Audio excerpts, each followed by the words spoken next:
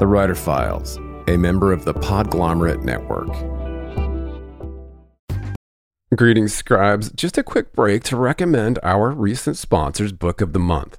Book of the Month makes reading better by offering members a few new book selections each month to help you cut through the noise, save time, and make it easier to decide what to read next. Each month, the editorial team reads through hundreds of new titles and picks 5 to 7 of the best new books for you to choose from. All of these books are good, so you really can't go wrong.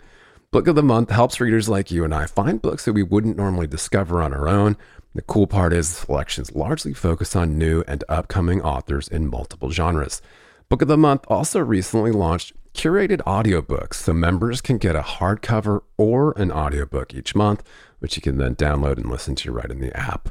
This month, I chose A Little Supernatural Fare in Murder Road by New York Times bestselling author Simone St. James, described as the story of a young couple that find themselves haunted by a string of gruesome murders committed along an old deserted road in this terrifying new novel. Just go to bookofthemonth.com to pick your first book and join Book of the Month. That's bookofthemonth.com, and for a limited time, you can join and get that first book for just $9.99 with the code CHIRP. That's CHIRP. Enjoy. Rainmaker FM.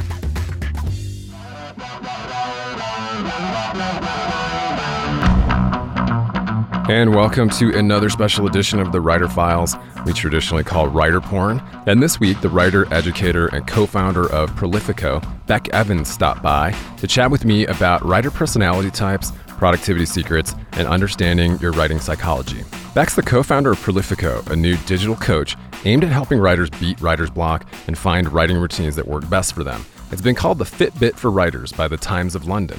Prolifiko, set to launch in April 2018, is a system based on neuroscience and psychology designed to help writers reflect on and improve their productivity with a small steps methodology. Ms. Evans has worked with thousands of writers throughout her career and used to run the Ted Hughes Center for Writing, an international writing school in the UK, home to the late poet laureate Ted Hughes. She writes about productivity, writing habits and routines, and is currently working on a book about innovation. In part one of this file, Beck and I discuss how simple psychology, persuasive technology, and a dash of neuroscience can help writers understand their process, why small behavior and habit changes can have such a big impact, what your ideal writing routine says about your productivity type, the pros and cons of daily versus binge writing, why writers can't wait for inspiration, and the psychology of good writing. The Writer Files is brought to you by the all-new Studio Press Sites, a turnkey solution that combines the ease of an all-in-one website builder with the flexible power of WordPress. It's perfect for authors, bloggers, podcasters, and affiliate marketers, as well as those selling physical products, digital downloads, and membership programs. If you're ready to take your WordPress site to the next level, see for yourself why over 200,000 website owners trust StudioPress. Go to rainmaker.fm/StudioPress now.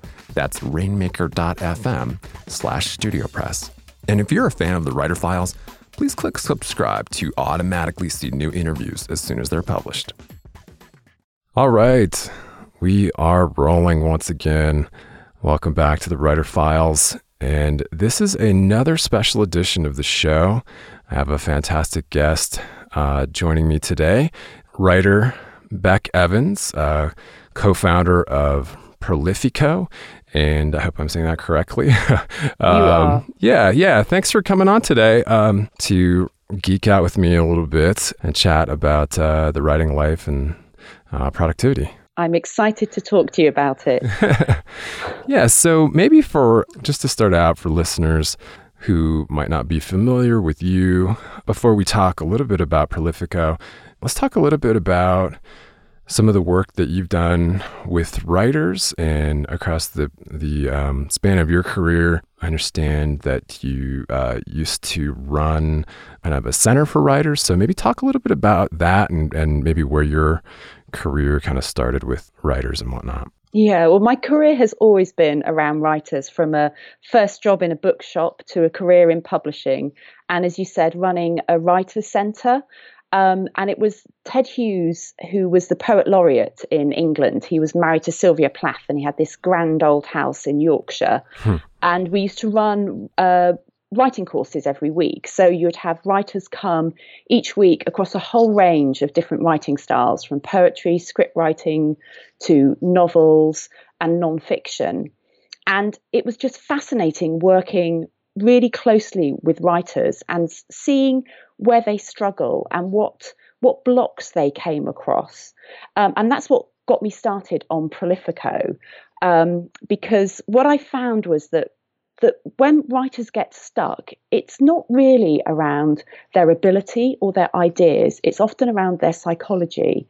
And I was really fascinated by how writers become productive, how they build successful writing routines that helps them start and finish their writing projects. And for the past few years, I've been working on Prolifiko with the team to sort of research and look into how technology can help writers. Yeah, I love that. I definitely love that idea of technology helping writers to overcome whatever. And as you mentioned, kind of the psychology piece, I think I agree is absolutely a huge part of the writing process. And obviously, you've mentioned neuroscience quite a bit and looked into that. So maybe, talk a little bit about this. Fantastic idea, which hasn't launched yet, we'll mention, but Prolifiko is a digital coach to help writers to beat writer's block and to kind of help them find a routine, right? It is. It's exactly that. So it focuses on helping writers coach themselves and understand their own psychology, because we're all super busy and people often feel they can't find the time to write. And what it helps them do is break down that big, scary writing goal into small, practical steps, schedule the time, and build a system of accountability with sorts of nudges, and helps them see the progress. So it keeps them feeling positive about their writing, and that keeps them motivated and keeps them going. And that's the kind of the crux of what habits are all about. I love that. And so kind of the science of behavior change and habits is what you're talking about. And that methodology that you've developed is designed to really just kind of make it less scary. It is. It's exactly that. And people get really freaked out and scared by so many people have the dream to write, but when they start to make progress on it, or to make that into tangible steps, they really struggle. So I think writer's block, it exists, and it exists for experienced writers as well who get knocked off on track. And it's just all about simple psychology and persuasive technology. People often call us sort of Fitbit for writers. Yeah. And over the years, we've been testing all sorts of little systems and little approaches to see what's most effective. And that's what we're working on at the moment, pulling it all together into one platform, which will be an intelligent writing coach. That's cool. So it's kind of the best of all worlds for writers, because especially probably for writers who, as you mentioned, don't have benefactors or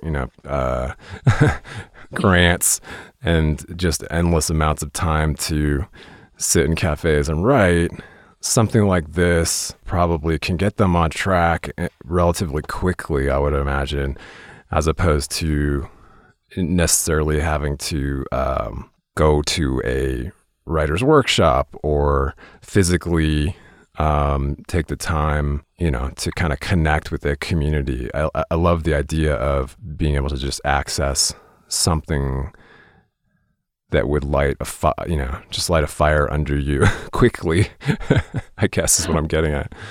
Yeah, absolutely. And it's not just sort of hobby writers. Often you imagine that someone who wants to write a novel, it's a dream and it's an idea and it might not happen. We find professional writers really struggle as well. And we've done quite a lot of research with academics.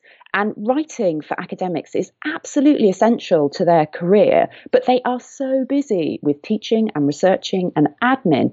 It's one of the things, or it's probably the main thing, that gets pushed aside, even though that's the one thing that often their career gets measured on. And a lot of the research on writing productivity has been done with academics, and they are an absolutely fascinating group. Definitely. And I think probably writers forget, just how many different disciplines there are out there. And, we all probably are just in maybe our little filter bubbles, be it, fictionists or online content creators, copywriters, but academics. Yeah. And I've spoken with quite a few academics who, they run up against the same kind of that wall, where they're having trouble kicking it into gear. So that's cool. So you've done some research on the different writing personalities. Do you want to talk a little bit about that? Yeah, definitely. What we were really interested in is how people schedule the time to write and what an ideal writing routine would look like to them. And if you kind of go back to the research on writing productivity, it often talks about the most productive way to write is to write daily, to have a daily habit, often to do it at the same time, the same place, usually in the morning before you're tired or the rest of the day gets in the way.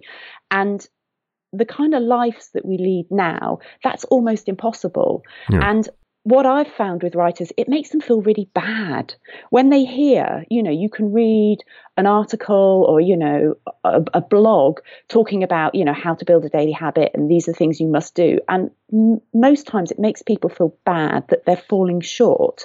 Right. And I believe it's really important that writers feel really good about their writing because that's what keeps them writing. But they also figure out what their personal routine looks like. So we always ask people questions and run questionnaires. And the one we're just running recently at the moment is just getting people to pick what their ideal schedule is. And we just gave people 4 options, just saying, with everything that's going on in your life now, what would your ideal writing routine look like? And what's interesting is people didn't pick the daily habit. The top item with over 40% of people picking is what we call a binge writer, where you don't actually write for days, if not weeks, and then have a very hyper-productive period of time. And I think that sort of speaks volumes about the world we live in and how distracted it is and how hard it is to find time for deep work and deep thinking, and pushing activities like writing to the edges or only allowing 5 minutes each day isn't enough for people to make progress. Yeah, absolutely. I just flashed on something I'd read about called hypergraphia. Yeah. I don't know why the binge writing thing reminded me of that, but I think that's actually a mental disorder. But so binge. Well, no, I was just going to say with binge writing, again, if you go back to research on it, it was always considered really, really bad. And often you compared, there's a researcher who was working in the 80s, 90s called Dr. Robert Boyce, and he studied writing productivity. And he always compared daily regular schedules, people who just write every single day, with people who binge write.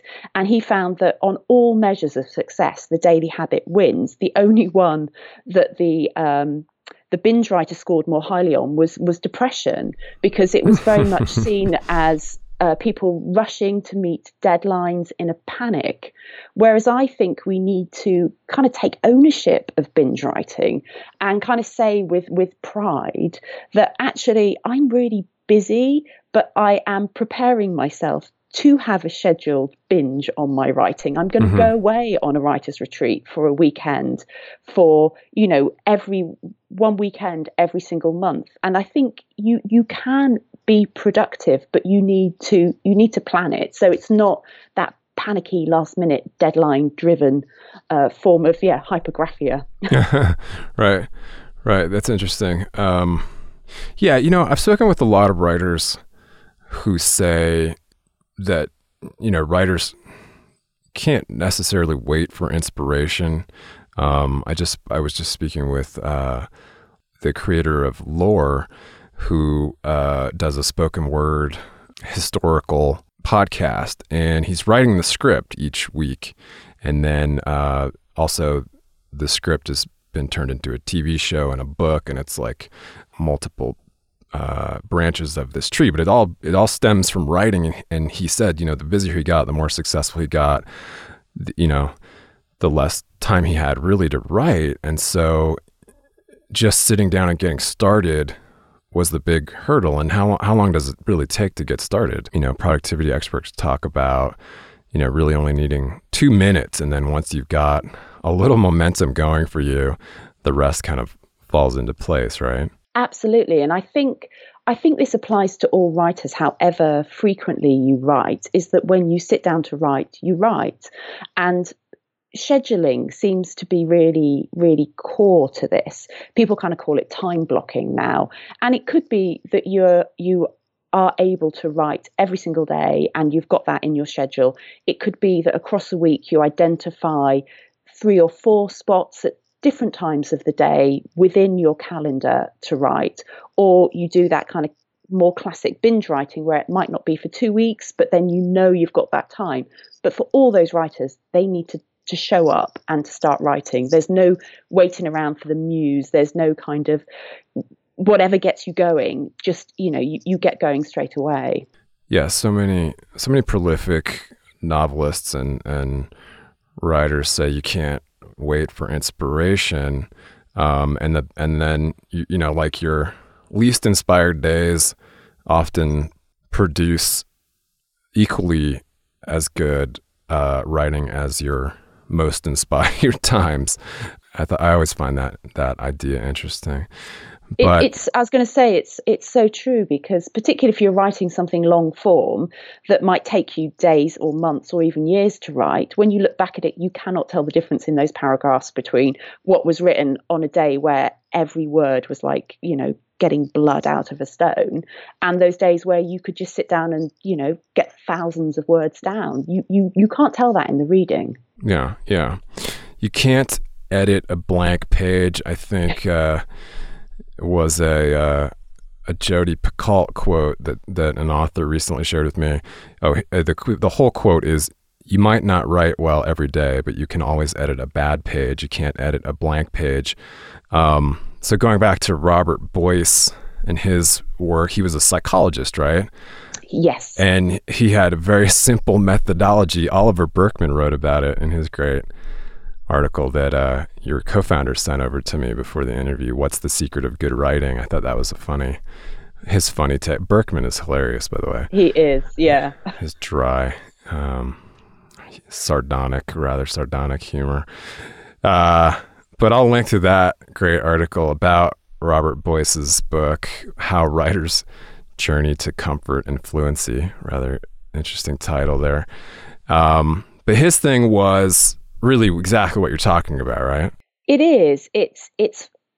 I think what Boyce was so brilliant. I mean, it's all based in research and psychology, so it's just so rigorous, but it's simple processes. He compared different types of writers with different types of schedules and then monitored and measured them in the same way. And it's very much that, you have regular sessions that work within your calendar, however that fits, and that they start quite small. And I think that's the other thing around the kind of the neuroscience, is not kind of freaking out your amygdala with these big scary goals. It's kind of like, actually, we'll just sit down and I'm going to be clear about what you're going to do in that writing session. And sometimes when you get started, if you're applying, so BJ Fogg at the Stanford Behavior Lab has his fascinating research around tiny habits, and that you just start with the smallest, simplest thing, and then you build up from there. And that's how habits build. And that's how, with books, they start with the first word, with the first sentence, and they build up over time. Absolutely. I quoted in a piece I wrote about writer's block recently, had just quoted Austin Kleon, who was a guest on this show. And his quote was, "Writing a page each day doesn't seem like much, but do it for 365 days and you have enough to fill a novel.